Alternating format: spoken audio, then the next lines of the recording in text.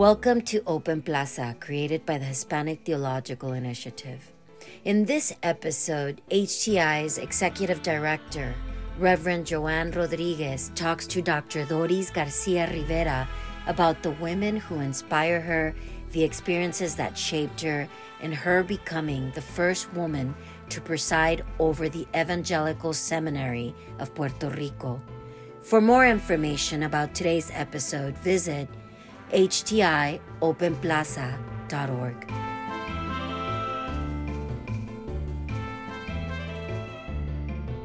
Hello, everyone, and welcome to Open Plaza. This is Joanne Rodriguez, the Executive Director of the Hispanic Theological Initiative. Hi, Doris. Hello, how are you? I'm well, and you? I'm very good, thanks God. Thank you so much for joining me on today's episode of Open Plaza. And I am super excited to talk to you about being the first and only Latina president of a seminary in Puerto Rico. Actually, you're the first and only Latina president in anywhere in the United States. But before we dive into the conversation, I'd love for you to tell us who you are and what you do in more detail. Thank you, Joanne. I'm Doris Garcia Rivera. I'm a Puerto Rican woman, and I am actually the interim director of the Baptist Peace Fellowship of North America, Bautistas por la Paz. I am an ordained Baptist with ABC American Baptist Churches in Puerto Rico, and I have a doctoral degree from the Boston University Theological School in Old Testament and Sociology, and a microbiology degree, a master in microbiology from the medical school in Puerto Rico. That will be kind of the two, more important ones. But I'm a fairly simple woman that looks forward to serve and to respond to a vocation. Wonderful. Well, we're definitely grateful for that response, especially when you were called to be the president of el Seminario Evangélico de Puerto Rico. And immediately after that, Hurricane Maria hit. And so you not only are the first Latina president, but during a very horrific time in Puerto Rico. Yeah. So I'd like for you to share with us, what was that like just beginning and then such a traumatic experience for the whole island, for that matter? Oh, well, that was a particular difficult time for our island and our people. Hurricane Maria raised down our nation. It took over all the communications. It took over the power system. It took over the transportation, all the streets, all the traveling roads and houses, the flooding. It was horrible. Every year, we Puerto Ricans face a climate crisis with hurricanes and storms, but this was unheard of, at least in our generation. Mm-hmm. So to deal with this crisis, it took a lot of courage, but also a lot of organizing. Mm-hmm. I have to tell you, the day after the hurricane, I jumped into my car and I went to the seminary. And I felt like I was kind of an Indiana Jones, just moving my car over. Yeah, I did that. I moved my car. It's a RAV4, thank God. So I was, over trees that went down, flooded areas, and managing, the whole debris that was in the road to see the seminary, because I was very concerned. Mm-hmm. Though that day I couldn't enter. All the entrances were blocked. And I fear, and it was still very wet. So there was nobody around from the seminary. So I feared that I could trip and fall Mm-hmm. So I went back, but I had a vision of what was going on, and I cried because of the devastation. So next day I went in, I was trying to connect with people, but we have no connection. We have no phones. We have, all the towers were knocked down. So thankfully, the next day that I went back to the seminary, the dean was there also, and he helped me out, just hopping over all the trees, and getting around the debris to get to the main building, and try to assess at least the first a recognition of the damages, so that we can start organizing and planning on the one hand, and on the other hand, to start figuring out who we needed to bring up the seminary again. And one thing that, how can I tell you, gave me much hope was the cross over the chapel, the McAllister Chapel. Even though the windows, the glasses were broken, and it was full of debris inside, and major disaster there, but the cross was standing up, and at that moment it gave me hope. It gave me the assurance that we will be okay, that we will pass through that crisis and move on. So that, I took a picture on that day, and that picture was in my desktop, in my desk, for several months after Maria, just to remind me that the Lord really was in the midst of the chaos, calling us to serve, to continue bringing hope, to open the path to renewal, to restoration. And that's part of the kingdom, to bring hope and be there, especially when we are needed the most. It takes a lot of courage, Doris, to respond the way that you responded at that moment. Bravery and courage. How did you muster that? How did you get to that point? Like to even like get in your car and just go, knowing that the situation was so dire. I really would love to hear a little bit more about that. How do I get to that? Well, I think that the different experiences before becoming a president of the seminary, as a missionary in Costa Rica and in Mexico, especially as a missionary in rural areas with indigenous people, where I got to jump into a truck and get into roads that were either flooded or just blocked by landslide. But I knew that I needed to get to my companions because they were waiting for me. Even if it takes me 7, 8 hours, 9 hours of traveling and going, different paths, in order to honor the commitment that we both made. So that's part of it. The second, that understanding that even in the midst of this situation, we really still have the grace of God and the mercy of God, because I was alive, I was well, a bit in shock because of everything when I saw that devastation, and even with that, I was grateful to be able to move on and reach to the seminary, because I understood that being well meant that I must move forward to be the leader that was needed at that time. So my own realization, my own awareness that My house wasn't flood.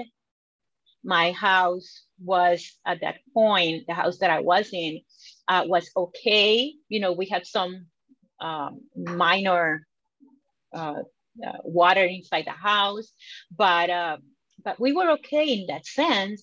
So that meant that I was at the level that I could do, that I could move, that I can take over the role and the charge, el cargo, como dicen los hermanos indígenas, the charge, that role that I was called as a leader to be, especially at that moment. I'm a daring person. I'm a daring person, and I have been since my childhood. And I didn't realize this till many years, you know, many years now when I am a mature woman, that I really could not accept some things, and I will just move on. For example, my family had a situation when I was 12 years old that we were evicted from our house. And my mom was at my grandmother's house, and she was crying and she was explaining what happened. And I was just, you know, from the school, and I had my uniform, and I didn't think about twice.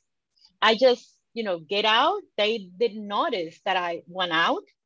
I jumped in a public bus, and I went to the extreme of the road, a part of the road where we live, and I was walking to the house because in my mind I said, I'm gonna solve this. I'm gonna do something.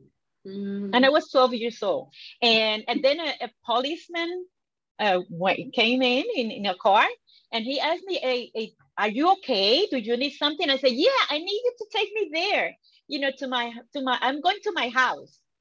And because I have my uniform, he opened the door. I went into the car, the police car, and he just dropped me at the close to my house. And I said, okay, thank you. And I just ran in. So I guess he thought I did a good thing today. You know, I bring this little girl to her house. That's good. That's what good policemen do. Okay.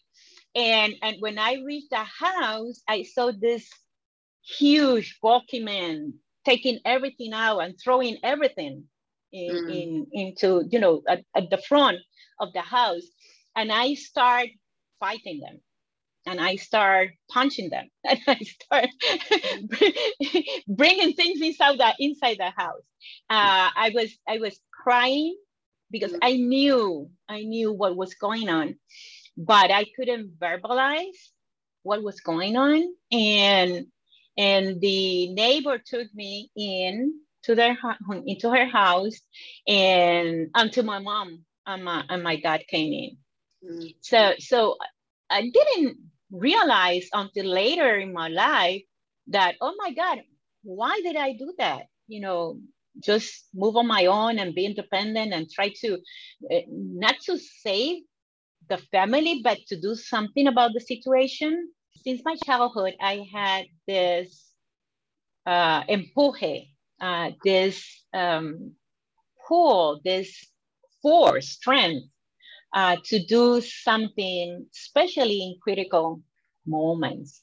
So I guess that also kicked in during the crisis of the Hurricane Maria, especially knowing what the seminary, the iconic symbol of the seminary for the community and for the students, for the denominations that are part of that community of faith. Let's dive a little deeper into that, because I kind of would like to know, did you have women in your life that you saw them do this similar type of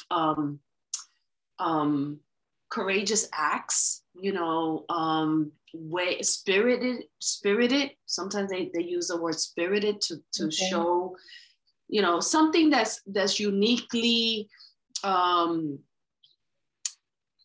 uniquely spirited or courageous or brave about the women either in the church, in your church life or in your home life, that you would say that you saw an example of that, or this was something more like you were, it's innate in you? Well, I think my grandmother, with whom I was, who raised me, I was with her for many, many years, she was a spirited woman in that sense. She was a widow from very early in her life, but she had 5 children, one of them who died at birth. So 4 children, and she did everything that she could to bring those 4 children, raise them with values, with education, give them the possibilities of life. So my grandmother used to clean the clothes for well-being, wealthy families, and iron the clothing for them, iron the clothes for them. And after that, she started working in the kitchen of a public school, and she did that until she retired. I could say that she was the main model for me because of her resilience, because of her organizing mind. I mean, she was taking care of her house with these children when they grew up, and I was with her. They still were close to her and coming, to her house. So she always cooked for the people that was coming to her house, and always a bit more, just in case somebody just dropped by. So thinking, always servicing the others, but with a plan in mind. And she was very small, but you cannot dare to defy her. She was a strong woman. Oh yeah, I can say that. So I think maybe that model, even though she didn't do anything like I did, the understanding of her example as a matriarch, as a person who did everything possible to bring their children to the best of the lives she could give them. I think that stayed with me. So I honor her and I recognize her strength and her commitment to life in so many ways. So I can think of her as that strong woman, spirited woman. I also have an aunt, Titi Juanin. My grandmother's name is Monserrate, and my Titi Juanin, my aunt, was this type of woman that was kind of more independent. Mm-hmm. And she was a counselor of the public school system, but I mean, she danced and she was so alive, and the relationship between her and her husband was interesting. They fought a lot, but they teased each other a lot, and she will not take a no, from certain spaces. She will push forward when she wanted to help a student, because she shared with us some of the experiences as a counselor. And she was so mad sometimes at the system that blocked the potential for students. And she will go, there, and she will fight for them, and she will struggle until she can put that student in the place that she thought was good for her or him. And she was like that. So I admire Titi Juanin because it was different from other women in my family that were more subdued, mm-hmm, mm-hmm, and more into the traditional role. Mm-hmm. of females, you know, in the house, but she was a distance from that a lot.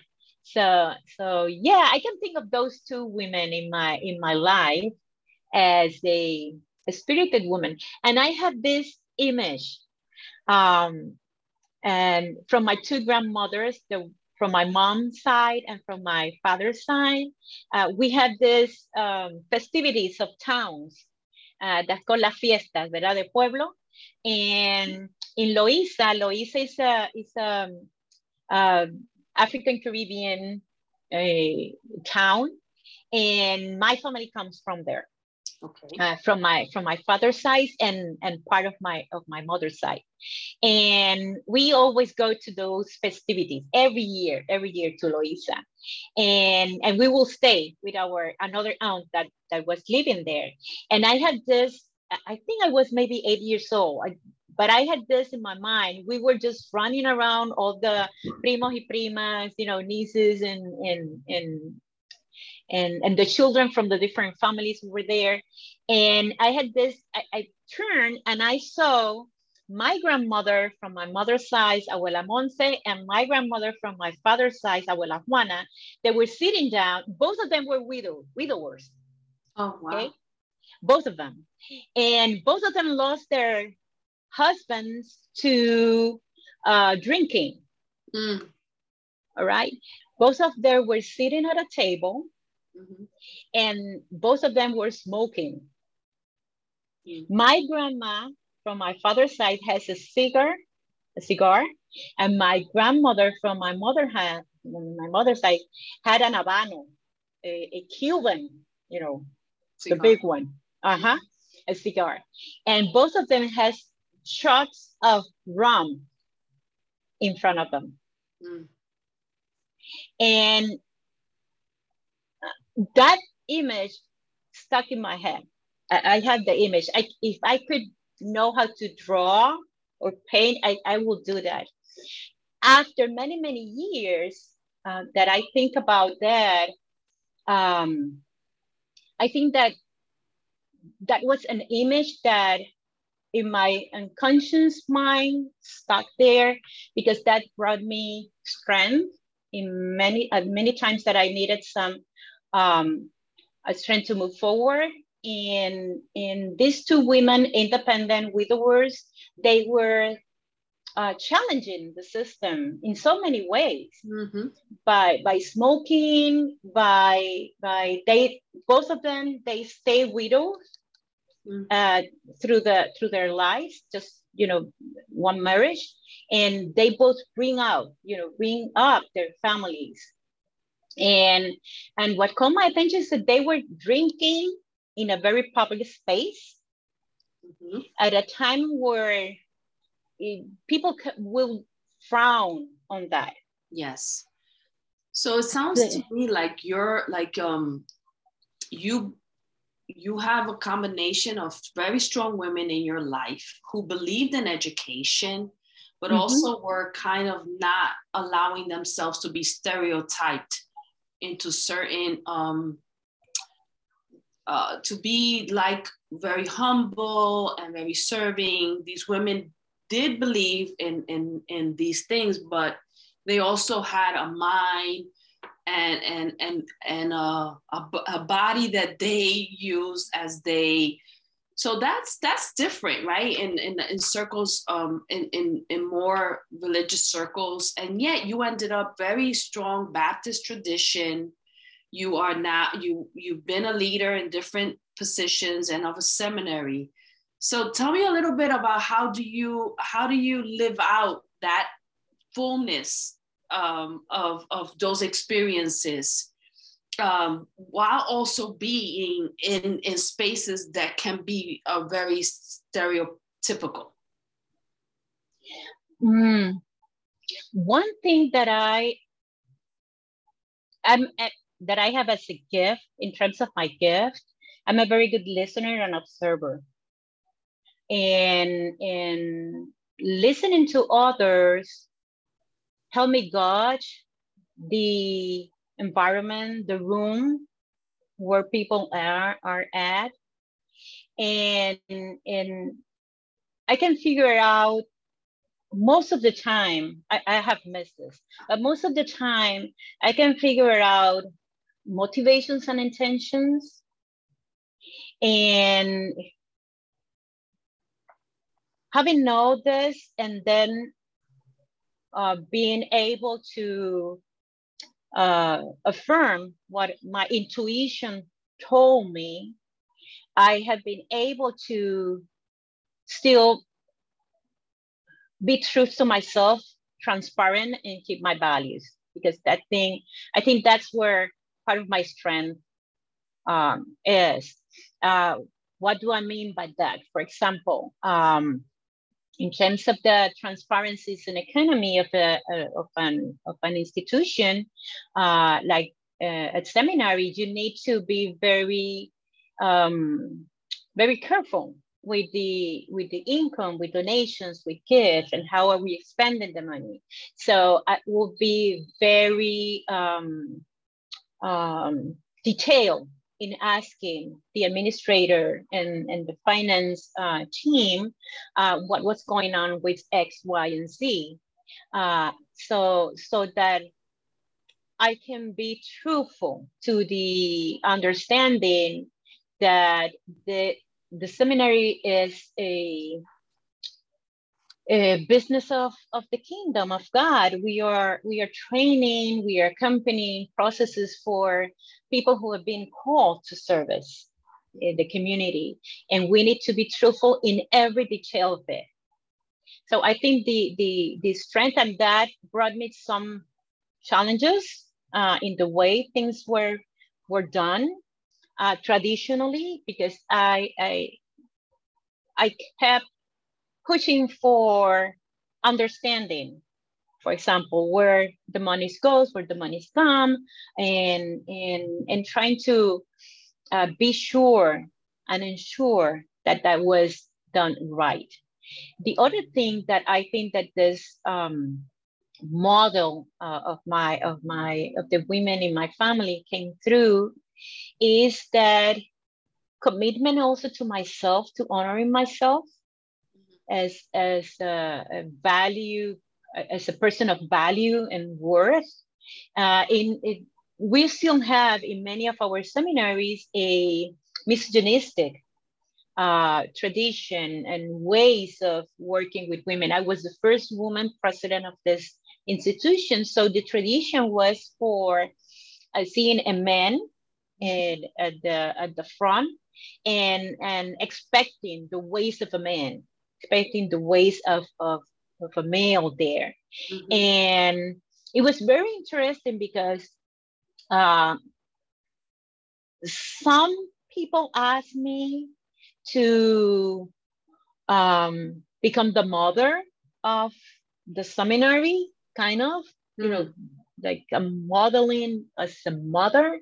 And I said, no, I have birthed only 3 children, and I'm the mother of only 3 children. Mm-hmm. And I thought that was not healthy.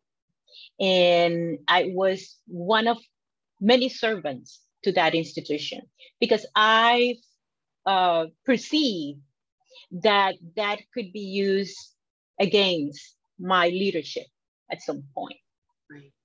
Second, when I started, as I said, I was pretty sharp in terms of the economics, but I was also pushing for transparency in assessments, you know, at different levels. And when I face some challenges that this is the way we do things, but that way of doing things was not responding to an evaluation of, how do I say, quality? Say my quality control. My quality control was up here, it was higher than what they expected. And what was being done at the time, then I will push for it. I will push for it, because I was certain that if we work with this, we can become better in our service to the students. So we can be better in our vocation. We can be better in our mission as an institution. So I will not back down from it. And then I try to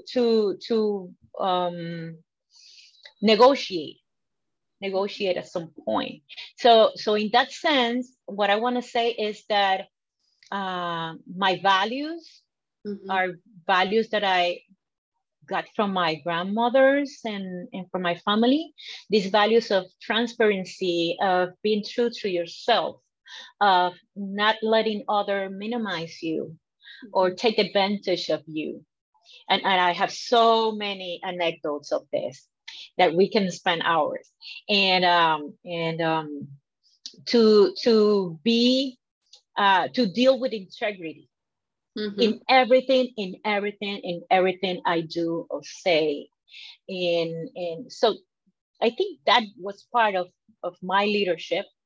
And now that you bring this question to me, I think that is also a way that I have been honoring my ancestors. That makes sense to you? Yes, it does. And leadership, with integrity is so much needed, more and more each day as we see how the world and seminary. And I'm wondering, we began with talking about you being a president during a very horrific time in Puerto Rico, which was when Hurricane Maria hit, right? And I'm just wondering, like, all of these values and hopefulness that you brought to that position. I believe you had, less than a year of presidency when Hurricane Maria hit. So you were very new in the position. Tell us a little bit more about, what transpired. What did you, how did you immediately react to that? Like you mentioned that you went and so one of the things you just mentioned was assessment, right? So you had to go to the seminary, you did an assessment, you started to seek help. What happened next? Yeah, and I took the leadership in a very unilateral way. I understood that we cannot I'm a very team person. I work with teams. I'm a very team-oriented person. I try to identify leaders that can accompany me to move on and to reach out the goals that are set before us. Because I know as a leader that I don't have all those skills and I don't need all those skills, that I don't have all the knowledge and I don't need all the knowledge, but I do need the companions, those companions that are perfect for the situation that I'm facing at that time. So one thing that I did was unilateral. I said, I'm gonna lead this. That's it. No, I don't want anybody to, give me, we should do this, X, Y, Z. No, I'm gonna do this. Now, what do I need? I pull in people with experience in disaster, and that helped me a lot. So we start planning. And one of the things I immediately knew the priority was to clean up, open the entrances and clean up so that we could gain access to the inside of the buildings, so that we have people living at the seminary in the housing complex, in the building. So we needed also to give those people access in and out the seminary, and in case of an emergency, but also to bring in the food, the water that we need at that point. And so that planning process started with prioritizing. What do we need first? What do we need second? And the assessment of the building and the facilities and the library. Immediately the librarian, go in there after we clean up the entrances. Go in there and assess. Please assess how are the status of that library. And she started coming out with the books that were wet. Oh my God, we cried. And what do? We start putting all the books under the sun to try to save as much as possible of those. But at the same time, immediately in my head, okay, we do have seminaries. I am part of ATS. I am part of a whole community, an ecology of institutions that I knew that they will say, yes, I will help you. And then I started communicating and extending invitation to different institutions. Right. In different areas, for the library to bring us, to give us the books that we lost, but also to start negotiating relationship to serve the students. How do we do this in the midst of this chaotic place and time and situation? I learned about institutions that I haven't got an idea until that moment that were related to the denominations that were part of the seminary. The Evangelical Seminary of Puerto Rico is an ecumenical seminary with 6 denominations that are part of them, of the seminary, but also these 6 denominations are related to their counterparts in the United States. Mm-hmm. I learned about the disaster relief institutions that are part of the Presbyterian, of the Baptist, of the Methodist. Right. So I immediately touched base with them and presented our case and asked them to be part of hundreds of people that were interested in helping the seminary. So I'm good at building alliances, and I have to be very grateful to God that these people had, these leaders from these institutions had a heart to respond. And immediately we started receiving support and help. We had the support and help from Princeton. And one of the first groups that came to the seminary was from Princeton Theological Seminary to help us restore the iconic chapel, that I talked to you about. Because sometimes in the midst of a disaster, the symbolic area, it's so important to build hope, to build a vision of we can do this together. So bringing the chapel, and that was the first area that was restored, the chapel. Right. Having that area restored, that really gave us an impulse, gave us energy, gave us the hope that we were going to be okay. So remember that image that I told you about the cross? Yes. It became a symbol of what we could do when we come together with good heart and in the midst of chaos and disaster. Yes. That really became a hope for our organization, for the institution. So I have to tell you that I was amazed at the response. Right. In so many ways, groups of people that came as volunteer to rebuild, to clean. We received monies and funding to rebuild. We received the accompaniment, people that came, groups that came and prayed with us. We received food from neighbors, from neighbor churches that were starting to be well and better in the midst of this, and they will send because of the connections. And I have to tell you, that was an amazing time of hope in the midst of all the situations. And I am proud of having been able to be there at that time to serve that community. Well, we're extremely grateful that you were there to serve during this time. And I gather from what you said, there were 3 things. One was assessment, alliances, an amazing time of hope.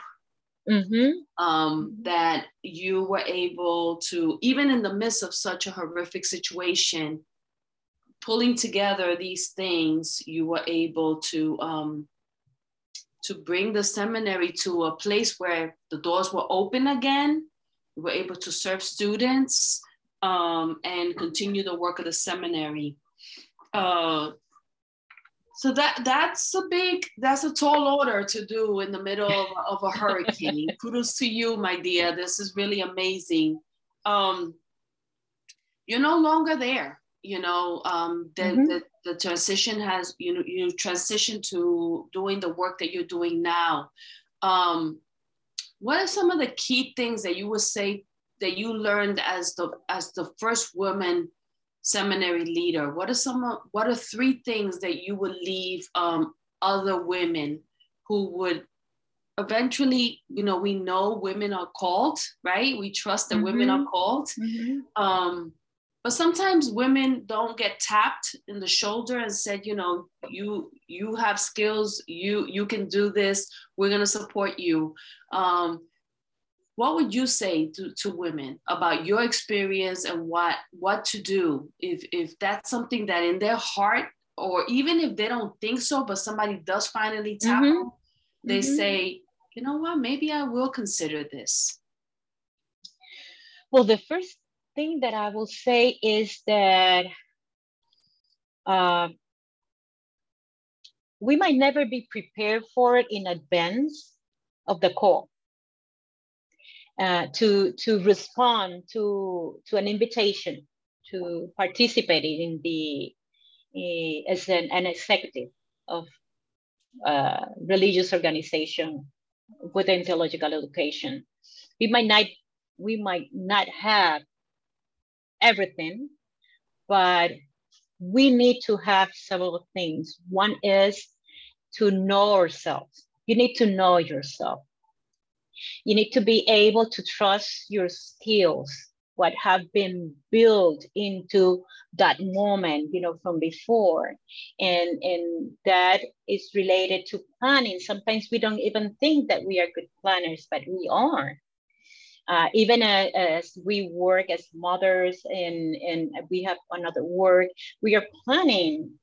How do we serve the meals? How do we do this? How do we do the buying the food? And we organize so many things. We know how to plan, we know how to organize. So that would be one, to trust your skills and build upon that what you have. I will say that that's something that helped me out to me a lot. And I kept learning through engaging with ATS, engaging with other accreditations, institutions, to reading a lot about management of the seminary, that religious institution. I think another will be to learn the complexities of the management of a theological institution. If you're in faculty position, sometimes within the seminaries, we are in silos. Faculty has its own role and work, and staff and administration has its own, roles and work, and the executive and the board, they are this distinct spaces. And if there is a woman out there that is called and wants to serve in an executive position, I will say to start understanding the other silos, the other areas of work. And one place to start will be to be part of committees, to be part of the board, to be part of initiatives that gives you a broader understanding of how that institution is working. I will say that the third thing that I will say is to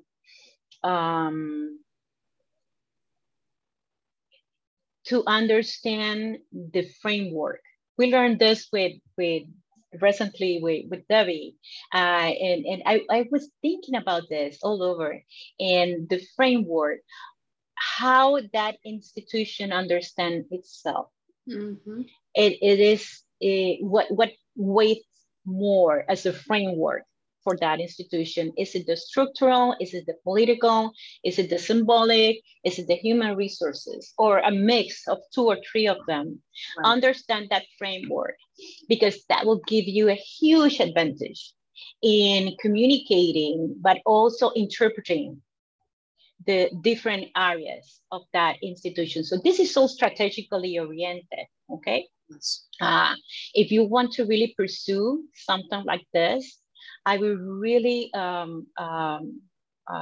encourage you to understand what the framework of that institution is about, what has been the culture, what has been those traditions that we hear and we accept. Analyze those traditions and see where that frame comes from, because that will give you a hindsight of what's going on behind the scenes, but also that affects the decision-making process. And one thing that I will also tell a woman out there that wants to pursue this kind of work, of service, is to build up your relationship skills. There is nothing that goes far than a good relationship. Those alliances that I built during Maria, some of them has stayed after that. Mm-hmm, mm-hmm. I have kept the communication. They're so, I mean, these are very special people. Mm-hmm. And honoring those relationships will take you very, very far. Mm-hmm. Mm-hmm. And you will build people who will not only you can trust, but also people who can give you their wisdom. Mm-hmm. Mm-hmm. So that is key in this kind of work. And I don't know, I think those will be, you know, the things that comes to my mind at this moment, at this time. No, those are really key words of wisdom, and also from your experience that are important for women to understand that, yes, this is, you don't have to know everything, but you do have to, it is important to seek what you need. Yes. Seek. Yes. And yes. I agree with you. Relationships are very important. So because of the wisdom that sometimes we need from other women and men.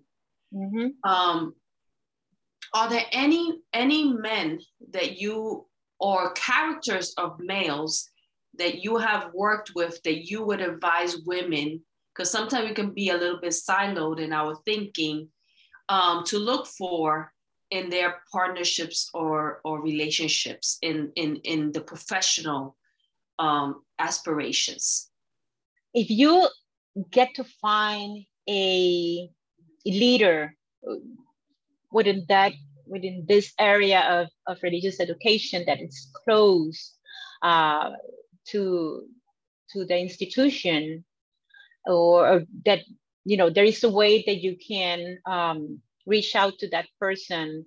I think one of the characteristics that that person can give you is the insight of how men think, and how they interpret the power struggles, the power dynamics. Because sometimes, and I have to be honest on this, sometimes I miss those power struggle, even though I can read the intentions and motivations. I misread some of those because because I'm a woman, I'm a female, and I have my own set of skills that are really good, you know, for so many spaces. If you can reach out to a leader that you can trust and have an understanding as a male of what's going on from the inside of the gender, that will help you to reinterpret the situation. Okay, so I have this example. There was a point at the seminary where we have positions of the board that were entrenched, and we cannot negotiate. And it was related to the future of the seminary and the opening of a path that we could do an agreement with another institution to share, for example, a bachelor degree. And there were some fears and from some of the stakeholders about this, but I couldn't understand what was going on really. I start making my own assumptions, and then I reached out to my former, when I was a missionary, Reverend Jose Norat. He was my supervisor, my immediate supervisor, and I reached to him. I consider him to be a wise, an experienced person, and we shared this. He gave me a different understanding of what was going on. And it was a fear of losing image as an independent institution, as an institution that can move forward without the other institution, a fear of a takeover from that other institution over the seminary.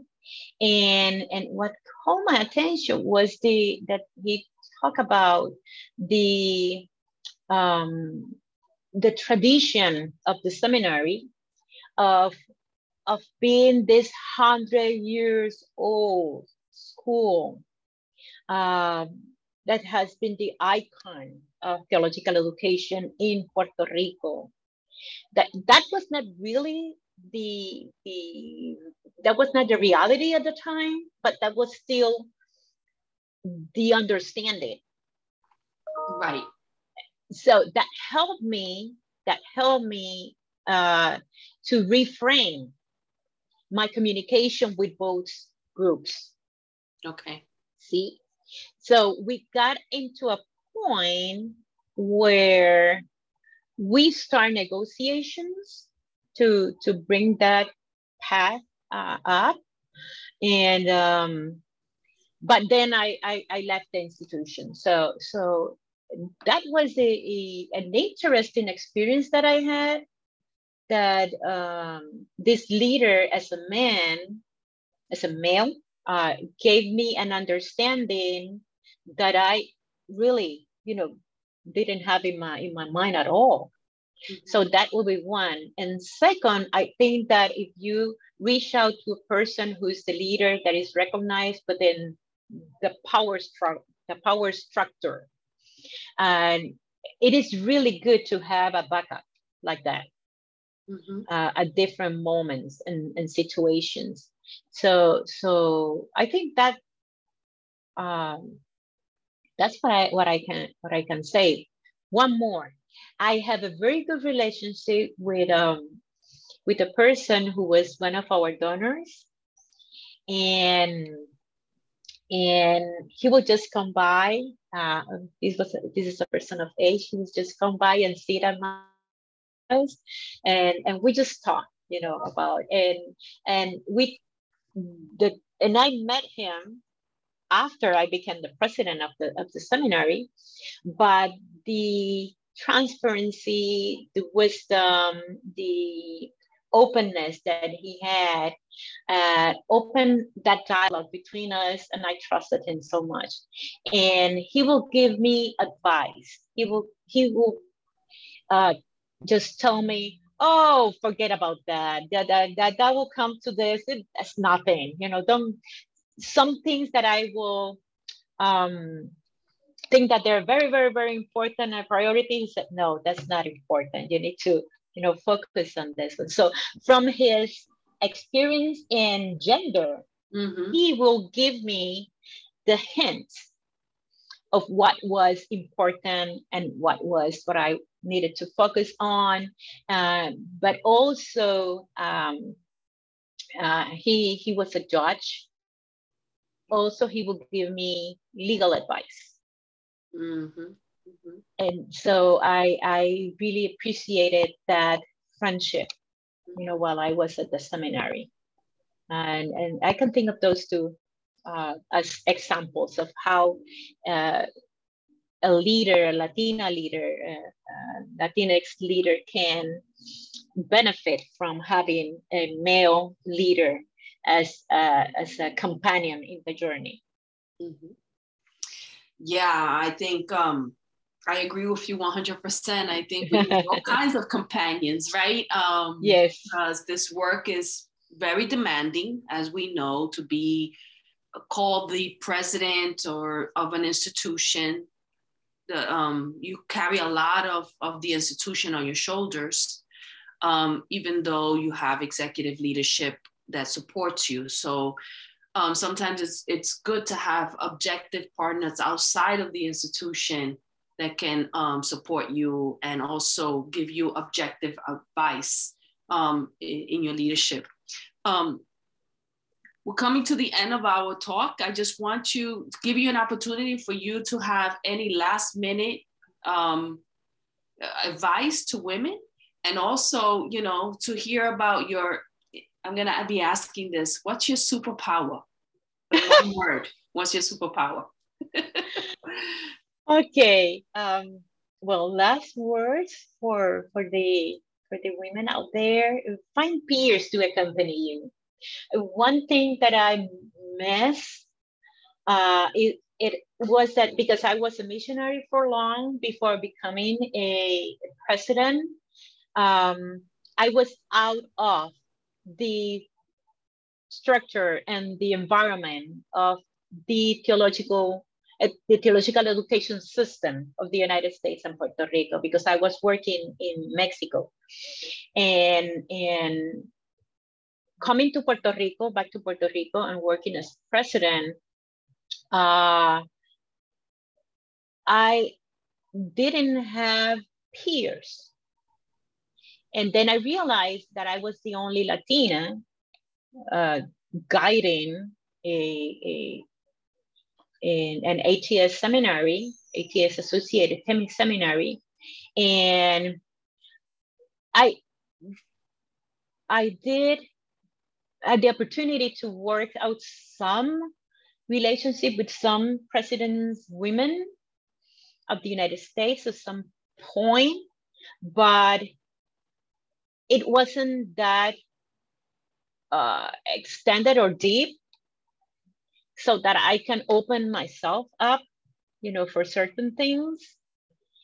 And that having a group of persons, at least one or two, that can be there as trusted companions, as a mentor, as confidants, it's really good for your mental health and emotional stability. Yes. And I didn't have that.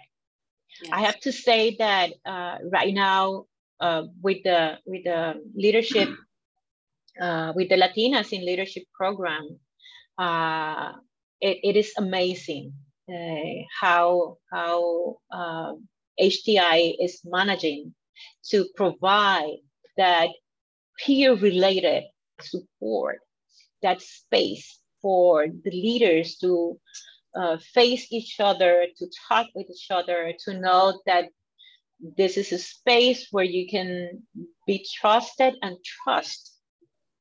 And that's, Joanne, that's a need, because this is being an executive and being in a leadership position, it gets very lonely. And it's very rare. We don't have a lot of women, and like one of the reasons why we're having this wonderful conversation today is because so far you're the only one that's been in a presidency role. And it's 2022. That's right. That's right. You know? That's right. So I think you're absolutely right. There's a huge need. It is a huge need.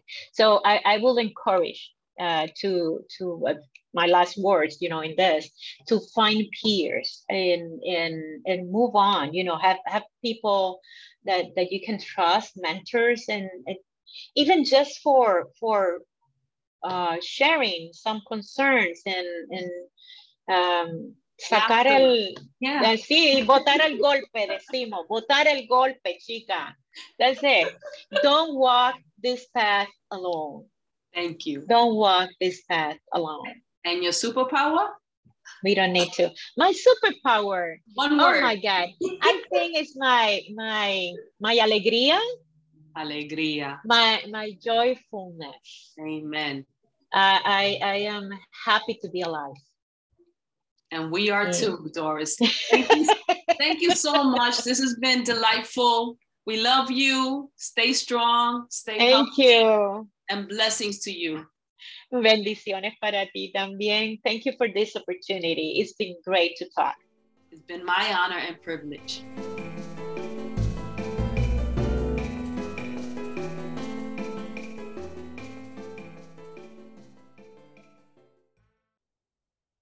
This has been an HTI production. For more information, visit us at htiopenplaza.org. The Hispanic Theological Initiative provides Open Plaza as a public service. The views expressed by the guests are their own. Their appearance on this program or any reference to a specific product or entity they represent does not constitute an endorsement or recommendation by HTI.